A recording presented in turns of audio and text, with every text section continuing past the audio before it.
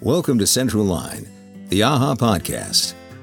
This is the official podcast of the American Animal Hospital Association, dedicated to simplifying the journey towards excellence in veterinary medicine for every member of the veterinary team. Here's your host, Dr. Katie Berlin.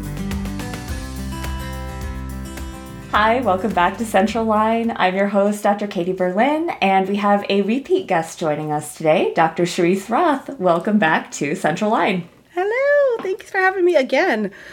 Yeah, so people who have caught your first episode, which was mostly talking about your amazing books and the messages in them and what we can all learn from them. If you have not checked out that episode, you have to do that immediately because Cherice is amazing and her books are too, and we should all be reading them.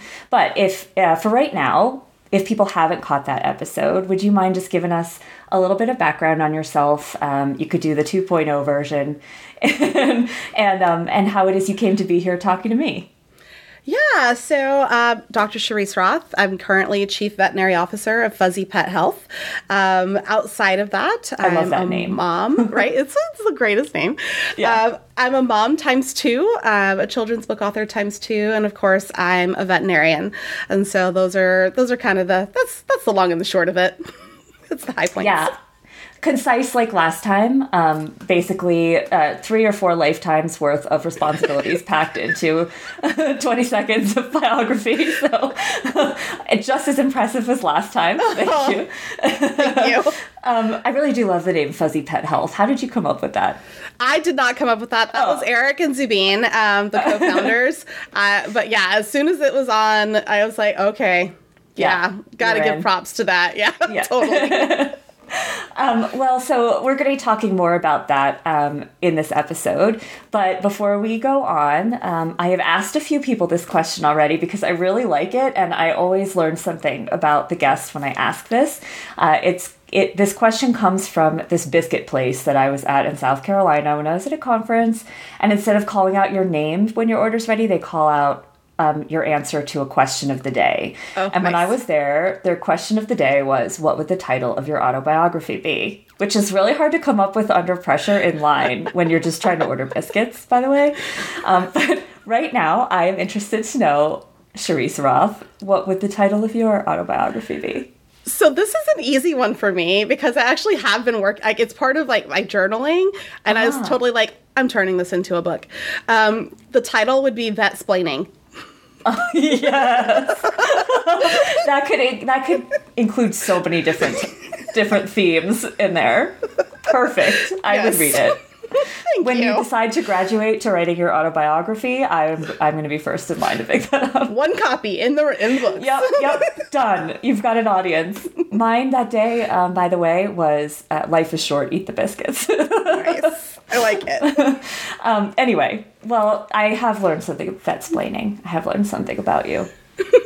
So today we're going to be talking about improving access to veterinary care, and which is obviously a super broad topic. But the reason that we are here talking about it now is because telehealth, I feel like, is one way that we're really expanding the idea of what veterinary care is and who can access it and when. So I know it's one of your passions. Is that right? Yeah. So I've been doing telehealth back before it was cool. Yeah. Like it was like me and Jessica Vogel saying back in the day, right? It's like telehealth is the right thing, and we're like everybody else is like, yeah, okay. Okay. So I just have to say this because I made an amendment to our little outline before, after you'd already seen it. And what I wrote was, I know our Chief Medical Officer, Jessica Vogelsang, and you both were talking about telemedicine before telemedicine was cool. That's literally what I wrote. Anyway. It's so true. It's so true. Yeah. So the way that this kind of started for me is I was working in general practice, and I was doing ER. I was doing GP during the day and ER overnight, because who needs to sleep when you're young? Right. And it was amazing. It was so fun. I learned a lot. But the fun stopped at approximately 8 months of pregnancy. Then it was immediately not fun at all. And so I was like, what else is there? Where do I see this industry going? And at that point in my life, I was very, very pregnant. And I had gotten sent away from my employer to learn orthopedic surgery. And so I was learning orthopedic surgery. I'm like the big pregnant girl learning in the lab. And I was like, gosh, I wanted to be able to do this and bring this back to the city that I was working in, because there really weren't other options other than the specialty center. And there were definitely some socioeconomic barriers to getting those pets care there. And so I came back and I started doing orthopedic surgery. And then it got to a point where I was going to 3 different clinics during the week and doing surgery for their clientele. And what it left me with was I could not provide the level of aftercare that I wanted to be able to provide and be close to that healing process, so that I learned as a surgeon, like what the recovery actually looked like for my patients and for the pet families that I was serving. So I started doing all of my rechecks remotely. Hey, send me a video of, hey, let's FaceTime, and getting really creative in ways of evaluating patients. And I was like, surely I'm not the first person to think of this. And so actually started looking around and found a company that was doing it. It was Ask.vet. And they hired me on as doctor number 15. I started asking really annoying questions, and they didn't have answers to all of the things that I was asking. They're like, just provide solutions, Roth. And so that's what I started doing, and became over time their director of veterinary programs and operations. And then as they started to scale, became their vice president of veterinary operations. And so really it was about identifying high medical quality in telehealth. What does it look like? What does it feel like for that pet family that you're trying to serve? And how do you elevate the level of care past the screen? And so, yeah, I remember so clearly, there were definitely times that Jessica Vogelsang and I would get on the phone and be like, why don't other veterinarians get it? This is the way to go. But we're getting there. I think that there was a force and function a bit, right? Yeah. When COVID happened, there was definitely this palpable, now what? Yeah. Yeah. Right? Now what? For sure. In so many ways, but this too. Yeah, totally. Right. And so, we all got kind of caught in this moment of, how do we continue to abide by our oath? And make sure that these critters that are now our only company during this pandemic get the care that they deserve, right? And so that was kind of the force and function. But telehealth in general, I do feel that we talk about it as a way of expanding practices and offering this as a nice to have, in certain populations of people. But I think it can be so much more than that. That's big right there, what you just said. Because I feel like that is a trend that I've seen, is that everybody jumped on the bandwagon as soon as the pandemic hit. And it was like we were doing consults over Zoom and FaceTime and Skype and like whatever platform we could get a hand on that our clients would use. Yeah. And kind of scrapping together a telemedicine program because we had to. Yeah, and I think there were real lessons there, though, right? And for sure. There were lessons around our level of flexibility as clinicians, to be willing to share our mind share, right? Of how do we get okay with other people talking to our pet parents? Like, how do we do that? Yeah. How do we get out of the way for other clinicians to be able to provide care when we literally can't, when I'm too sick or my staff is too sick for us to be able to provide care for the animals that we normally do. And so there was definitely that push of, you got to figure it out. Different platforms popped up, different companies popped up. There were all of these things of like, hey, telehealth for everybody, you get telehealth. And the part that was missing, and why I think we started to see it start to drift away, is that so much of telehealth is communication and the training of those clinicians or the veterinary nurses, and not just the art of medicine, but in the art of being able to communicate the value of what you're doing. And so, we had all of these really great clinicians that had that first part. I can talk to you about a CBC, no problem. But being able to explain that remotely through a screen while relaying that you do actually care is much more of an art form than we gave it credit for. Yeah, it is. And any holes that we had in our exam room communication that could be sort of swept under the rug because we're in an exam room and clients expect a certain experience when they're in an exam room. And if we deliver that experience, we feel like we're doing a good job, but so much of it gets concentrated in that little screen. Yes. When you can miss cues, and then all of a sudden cues you didn't even know you were giving become really important. Like, oh wait, I do that with my face, like when I'm listening. Right? Oh my God. Yeah. That's me. Yeah, same. It's very difficult for me to hide what I'm thinking. Masks were like a real gift in that way, and now I'm having to retrain myself. But we never got that escape over telemedicine. So suddenly we're masked in the exam room, masked with our friends, and on the screen, we're with this near stranger potentially trying to get them to believe that we care, and there's nowhere to hide. And that definitely was a lesson for me. Yeah, absolutely. And, I think that the part that's so cool about it is we started seeing clients that we'd never seen before. Yeah. Right? That suddenly people that, maybe they have to ride the bus in order to get their pet to a vet clinic could now show up for an appointment, right? Yeah. Or people that maybe, hey, you know what, actually I can't take time off of work because I'm an hourly worker. I have to feed my kids. And if I don't show up to work, my paycheck is smaller, still could get care for their pets. Yeah. And so it opened this world of this small glimpse into a population of pet parents that care so deeply about their pets. And now they can also access the care that the pets also deserve. How cool. Yeah, super cool. And one thing that I think you had started to allude to before that I noticed was that we sort of drifted, a lot of the practices that I know anyway, say the higher touch practices, who have continued to use telehealth. They're using it sort of as a concierge service, like their clients expect a certain level of service. And so they're providing it as a differentiating factor from the clinic down the road that doesn't do that and maybe isn't as accessible that way.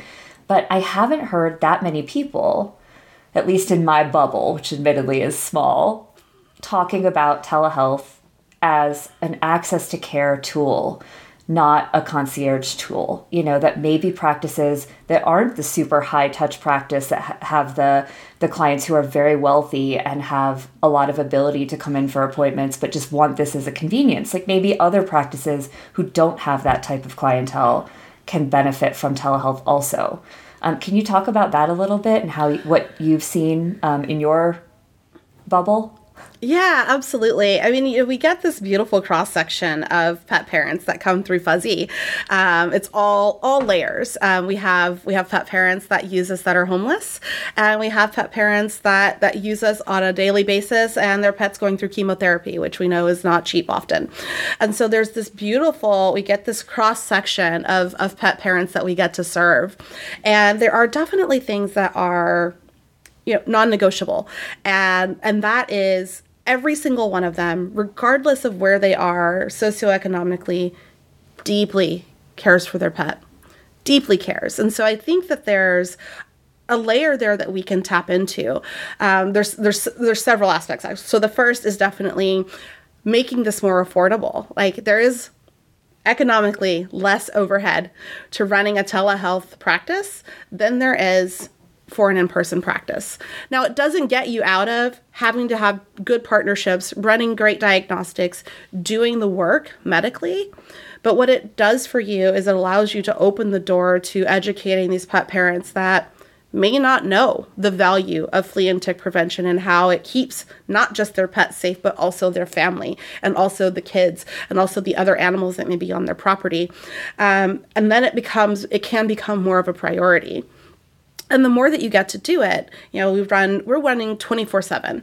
And so we get to see this as something that fits into the life of every pet parent, regardless of whether or not they make a ton of money or not. Maybe they're night shift and that's what time they're awake. Really being able to help balance that out. A lot of practices that aren't doing that are missing out on that portion of it. That being said, it's difficult to suddenly decide you're going to run your practice 24/7, right? I mean, there's a practical side to that too. Right.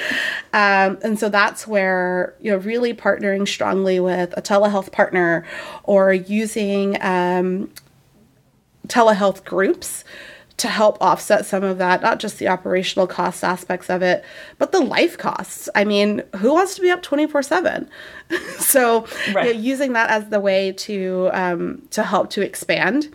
It also gives you an ability to have different clinicians interface with different types of pet parents. And so what that means is I grew up a different way than most veterinarians, actually. And I can identify and really feel deeply for the families that are struggling to make ends meet and struggling to make sure that their pet is healthy. And it helps you to understand that care looks different from family to family. That's a great point, too.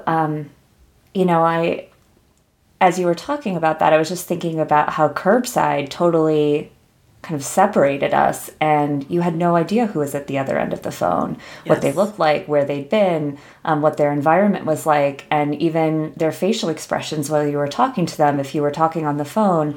And this is sort of the opposite of that, is that, you can be so personal with the client who may not be used to seeing a person who looks like them, or a person who they feel like can identify with their situation. And that's such a huge, huge thing that I think I never really thought of before, and I'm not surprised by that. Like, that's my small bubble, Well, I mean, and I've had pet parents in video consults. Yeah. I get on the screen and they're like, "Are you the doctor?" And I'm like, "I'm the doctor." And they just light up. Yeah. And again, and it's very typical that there's kids, because usually at my house there's kids in the background, there's dogs barking, there's turkeys, doing their thing. And so not only that, their children get to see this level of interaction that they can have with a veterinarian. And oh, by the way, hey, I remember when we talked to a veterinarian and she looked like me. Yeah. Yeah. Oh, love that so much. And that actually, I was going to ask you that. I was going to ask you, our last conversation talked a lot about representation, how important that is for kids and adults to see that, a certain profession doesn't always look a certain way, and that those doors can be open to you no matter what you look like, and you can't make assumptions based on appearance as far as like what you can do in your life and what that person who's helping you might look like. And I was going to ask you how this conversation relates back to that one. How does telehealth relate to that? But you already answered that. Do you have partly. anything? Yeah. Do you have anything else to add to that? Because I think that's such an important thing that's so often overlooked when we talk about this subject. Yeah, absolutely. And so there are pet families. We know that there are 100 million pets right now in the U.S. without care. Right? Our definition of care, that is walking into a clinic, getting hands put on the pet. There's 100 million critters. Right?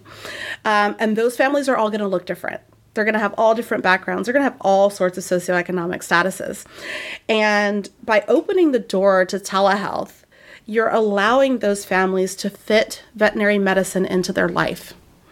And when you do that, you're able to interact and say, hey, here's actually the value that a veterinarian could provide. My very first dog, Katie, died in my backyard. And it was when I was little. I'm the oldest of 5 kids. The dog was not short on love. We absolutely loved Ebony. We adored her. We did not know how sick she was. We did not know that she couldn't wait until the weekend for my mom to be able to take off work, right? We were fully intending, we're going to find her a doctor. We're going to do this. We're going to make this happen. She didn't make it. Right? And there are moments in these telehealth conversations, and it happens every day, that my team gets to be that voice for that pet in that moment of not just, hey, I see you. You care so deeply for this dog. You've found us. Here we are. Let's meet you where you are, and then let's get that pet to where they need to go if they need to go somewhere. And sometimes it's simple things. Like, actually, that's not a tick. That's a nipple. You're good. But also... Best appointments ever. Best appointments ever. Yeah. But then also it's, hey, I think she has a cold. When actually, gosh, I'm really worried that could be distemper. Here are some... It could be a cold, right? It could be kennel cough. But here are the other things that I am seeing that you don't know how to interpret. Her teeth chattering is not because she's cold. She's having a focal seizure. And really being able to bring that value and push it into these populations that don't know and haven't been exposed to what we do or what we can do for these little guys that enrich their lives. And so there's a huge proponent for telehealth in those environments and using that as a way to, number one, recruit more people to veterinary medicine, right? Oh my gosh, that's a thing. I can be an animal doctor. Let me go do that. Let me start now. But also, as we continue to build this field into what it really is going to be in the future, like, I'm so stoked. Like, I know that everybody is kind of like doom and gloom right now. We don't have enough doctors. Our technicians are leaving the field because they don't feel appreciated, or they're getting hurt, or they're depressed and they're fatigued. This is the moment, right? This is where we get to turn the page and start a new chapter in veterinary medicine. And I think that the very first line of that chapter absolutely has to be about this being accessible to everybody. And the way that you start that is by telehealth. So tell me honestly, when was the last time you sent a pet home with oral antibiotics just in case? I could have answered yesterday for most of my time in practice, and so could most veterinary professionals I know. Clients have come to expect us to dispense antibiotics to cover our bases or save them money, often without diagnostic testing. But it's time we took a more conservative approach. The 2022 AAFP AHA Antimicrobial Stewardship Guidelines outline real-world recommendations for decreasing antimicrobial use in your practice, creating a culture of good antibiotic stewardship within your team, and adjusting your clients' expectations and attitudes about how to know when antibiotics are necessary. Every veterinary professional, from client services rep to corporate medical director, has a role to play in protecting these priceless resources. See how you can get your team involved. The 2022 AAFP AHA Antimicrobial Stewardship Guidelines are available now, and access is free and open to all at aha.org/antimicrobials. That's so powerful, what you just said. Change is so powerful anyway, the idea of change, the idea that we can be change makers because of the point at which we are in veterinary medicine. I think the first time you and I had a conversation, you said, I've not forgotten this because it was so amazing. You said that veterinary medicine is an amazing place to be right now because there's so much opportunity for change. Or something like that. I'm paraphrasing, but it was very similar to that because Absolutely. I really just, I feel like I learned a lot about you in that sentence. And I feel like that puts into words how I feel about being at AHA right now is, this is a time where we have the ability to make changes that really matter and that are going to affect the profession for the rest of time. And this is such a big one, is how do we get out of our sort of ivory tower bubble and make sure that we are providing the care that we can provide to as many pets and people as possible. But I don't often hear about telehealth as being such a key factor in that. And I love that. Yeah, we talked a lot. We do. And not only that, like, we've talked a lot about how it directly impacts pet families, right? Mm-hmm. There's this whole other side to work-life harmony that telehealth can provide for the people in the field. Yeah. I mean, we have this huge bank of doctors and nurses that have been physically fatigued, physically broken down, injured, that still have this beautiful mind and this deep heart that are willing to care for patients. We can use that. Like, those are our people, right? That's how you extend this into other homes and into other families. And so there's also the ability for us to use this as, maybe in the future, there's a clinical experience where maybe you're a doctor 2 days a week in clinic, and maybe you're a doctor 2 days at home in your PJs, right? And we talk about how to balance that with compassion fatigue and really being able to see that difference and be that difference in veterinary medicine. And so I'm so freaking excited to be a veterinarian right now because I am here.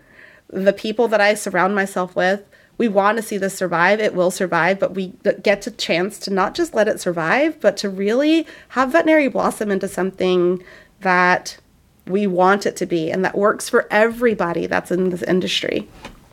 Yeah, love it. So we were talking about, over this conversation, we've been talking about how telehealth can provide access to care for people that might not be able to get off work, or who might not necessarily even know if their pet needs to see a veterinarian at that time or not. So am I correct in saying that what you're talking about in those situations is often like a teletriage, where you don't necessarily have that veterinary client-patient relationship yet, but are able to provide at least some guidance over an online channel? Yeah, for now. I am absolutely on the mission for us to be more thoughtful in how we assign veterinary client-patient relationship, and the value behind the knowledge that we're able to bring and get from pet families. And so, yes, for now, in a lot of states, it is limited to that teletriage aspect of it. I do foresee a future, though, where we've got to do better. Our patients deserve better. Yeah. The previous model in veterinary medicine that really hasn't changed arguably in 100, 150 years has to shift, right? We know more, we can do better. And so that's really, as that VCPR starts to shift, we'll start to see these very real studies around how to assess a patient remotely. I mean, my entire talk at the last lecture that I was is strictly how to do a digital physical exam. How do you get the information that you need to be able to make clinical decisions about a patient without your hands necessarily having to be on them, knowing that you can segue into physical if you need to, into in-person care. And so, there's definitely this balance that's happening, and it's shifting in veterinary medicine, and we have to continue to push that because we're far behind. Yeah. We're really far behind. Yeah. I do tend to agree with you, and I know Jessica Vogelsang, is an advocate for making sure that we can use telehealth at least as broadly as we are able to by the law now, and hopefully that where our rules and regulations will modernize a little bit over time, because you're right, there's so much we can do from a distance, and we use our powers of observation more than I think we know in the exam room anyway, or at least we should be. So yes. It's very exciting. I can't wait to see what happens. Like, thinking about where we were 10 years ago, nobody was having this conversation. Maybe you were. That was it. We were, but they were really mad about me having the conversation. Yeah. And now people want to talk about it. And so we've made progress. I think that the progress is okay. Yeah. I think that the progress needs to be more. Yeah. And I think that we really have to push to have these very real conversations at the highest level of veterinary medicine, right? Yeah. And so unless we're absolutely willing to not just have the conversation, but act on what we learn. Yeah. Yeah, it's going to continue to be a bit of a struggle, but we'll get there. We're going to push. It'll get there. Yeah. Yeah. I have faith. Definitely with you helping to lead the charge. I have faith. Thank you.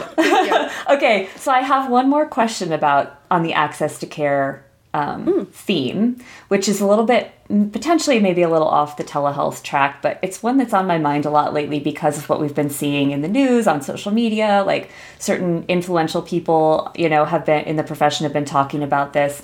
And I was just wondering what your thoughts were where it related to the access to care issue, which is the idea of a mid-level veterinary professional. So somebody with like a master's degree who acted like a PA, like a physician's assistant. Do you have any thoughts that you'd want to share on that, where it relates to what we've been talking about? Yeah. So, I'm actually good with it. And the reason why, I think that there's a longer road to bringing more veterinarians into the world. We have set it up that way, and as we learn how to educate veterinarians better, that may change. I think until then, we have to figure out a way for these pets and these animals, not just the pets, food animals likewise, to get care and to get the care that they deserve. And so if that means a mid-level practitioner, great. I think that the call out, the real call out here is how we use them. Yeah. We're still struggling really in how to even effectively use our veterinary nurses. Yes. Who are, by all accounts, more talented than I am. Yeah. A lot of things. For sure. So many things. Yeah. And so, I think we have to leverage that as well as, coming up with other ways for us to be creative and how to get care. It's estimated that 100 million pets without care is going to double in less than 10 years. So we got to figure this out, right? And with the rate that veterinary schools are currently kicking out vet students, the math doesn't add up, right? Yeah. We're still going to be drastically behind. And, unless we're having litters of veterinarians, it's going to be really hard for us to get there unless we start to think differently and behave differently, right? Yeah. Can't just be like, oh yeah, that's a good idea. You actually got to do the work. You got to do the thing. And so I think I think it's a nice compromise. But I also think that we owe it to our veterinary nurses to use them to the top of their license. They're not just glorified vaccinators. Yeah. Let's use them to the top of their licenses, and maybe we have the discussion on how to expand and tip up the top of their license as well. Yeah, so true. There's so much truth in it. And, I think the idea of that mid-level practitioner, obviously there's a lot that has to go along with that idea in, who's ultimately responsible for those patients and how much do they get paid and how does that relate to how much it costs to educate them, and how can we pay veterinary technicians, veterinary nurses what they're worth, which many, many, many of them, arguably, potentially all of them, are not making right now. And so there seems to be this insurmountable pile of questions that we have to answer all at once to consider that. But at the same time, we are masters at considering piles of seemingly unanswerable questions all at once. That's the life of a veterinary professional. I mean, literally, we're trying to heal these things and figure out what's happening inside them, and they won't even talk to us. Yeah. I mean, come on. I know. We can figure this out. We can do this. And but you're right. With humans who are always complicated. So totally. Yeah. But I really appreciate that perspective, and I appreciate all the perspectives that I'm collecting on that issue, because it is such a nuanced one, and there are so many changes that have to go with it in order for it to be an idea that's implemented appropriately and usefully. But I also do feel like, when it comes to that issue of the access to care, we have to entertain that possibility. We have to entertain all viable possibilities, and thinking that there are pets and owners who are not accessing care because they don't want to pay for it, or because they don't, they think it's not useful, that's why there are millions and millions of pets not getting care. That comes from a true place of privilege, because for the most part, that's not going to be the case. And that's something I only came to realize, I think, later on in my career, is that just because somebody wasn't getting care didn't mean they didn't want it. Absolutely. Absolutely. Yeah. I'm one of them. Yeah, exactly. I mean, and I've heard that story so many times. And I mean, we took our cats to the vet. I remember sitting in my family room one night when I was a kid and looking over, and the cat was sitting on the cat tree. She was this cute, her name was Princess, and she had her lower canine tooth. If you're watching, you could see, but if you're listening, I'm sticking my finger out at a right angle to my face, and her lower canine tooth was sticking out at this angle, and I was like, I don't think that's normal. But it's not like we'd done a dental on this cat. She probably had grade 4 periodontal disease, but it's not like we'd done a dental on her. She got her vaccines, which was more, I think, than most people we knew, but she was definitely not getting routine dental care every year. And I'll never forget seeing that tooth sticking out. And definitely shouldn't happen in a cat. So, and we would have paid for it. I just think we just didn't know, So definitely so much to think about there. And thank you again for sharing your thoughts on absolutely. That. Yeah, it's been my privilege, being able to chat with you. You let me come back. I mean, this is... well, and for anybody who is watching this attentively, did we come back, or are we just still here? What's the difference, man? Time is fluid. Time is fluid. I know. So to close out, I want to ask you, obviously, where our listeners and viewers can find you, but also I wanted to just follow up on that mid-level practitioner question real quick with the question of technicians, CSRs, veterinary nurses, the people who work in in our hospitals right now, and they're working so hard, maybe don't have the ability to say, we're going to start telehealth program. We're going to hire a teletriage service. Like they don't have that power to make the change. But are there ways that people, regardless of role in their hospital, can make moves toward increasing access to care or to changing the attitudes of the hospital where they work? Yeah. Oh, I love this question because I'm all about empowering people to do the thing, right? Yeah. So my CEO of Fuzzy, Zabine, will tell you this. I'm a huge fan of managing up. And what that means is speaking up for the culture that you see around you, for the needs of your fellow coworkers. And he listens, right? But there are definitely these clinics, and I've been in them, where it can be difficult to feel like you can manage up, right? Yeah. But that's the key. It's being like, hey, maybe we can actually do this. I've done a lot of consulting and things like that as far as how do we bring telehealth or telemedicine into this practice. And I routinely hear, oh, well, I don't think that my technicians or I don't think that my receptionists will want to do one more thing. But here's what I know about CSRs and technicians and veterinary assistants. They will do anything for their patients. Absolutely anything. Yeah. Even if that means one more thing, they will do anything. And that's the part that I think that they can help to relay. Is I know it's going to be like, maybe it's another platform or maybe it's an extra button inside our practice management software. I'm willing to learn it. If you're willing to pay for it, I'm willing to learn it. And I think that that's really the conversation that has to start happening. For telehealth to take hold in all of these individual practices. A lot of the pushback is, oh, Dr. Roth, we're so busy. And it's true. It is so true. But I also know the hearts, the minds of these support staff and the veterinarians that serve these pet families. We took an oath. We will do it. We will make it happen for these families. We will make it happen for these pets. You have to verbalize that you're willing to make it happen. Amazing. That's a great answer. Sometimes you just never know till you speak up, right? You never know. Yeah. Fantastic. And where can we find you online? Yeah, so I'm a little bit of everywhere. I mean, I'm definitely on LinkedIn, Facebook, Instagram. Word on the street is that there are TikToks. So that's a thing. Most of them, if I'm posting it, are going to be of like my farm animals, plus or minus kids. But definitely. All bets are off, though, if it's someone else. All bets are off. Like it's a thing. It happens, and we've acknowledged that it happens, and it's okay. But it's all about, as you can probably tell, it is being that representation. If it means one extra little kid can be like, I can be like her, I can be like Dr. Roth, the embarrassing TikToks that I record make it all worth it. Totally. Plus, I mean, that's so fun. That just means you're fun, you know? It's all about being authentic. Yeah.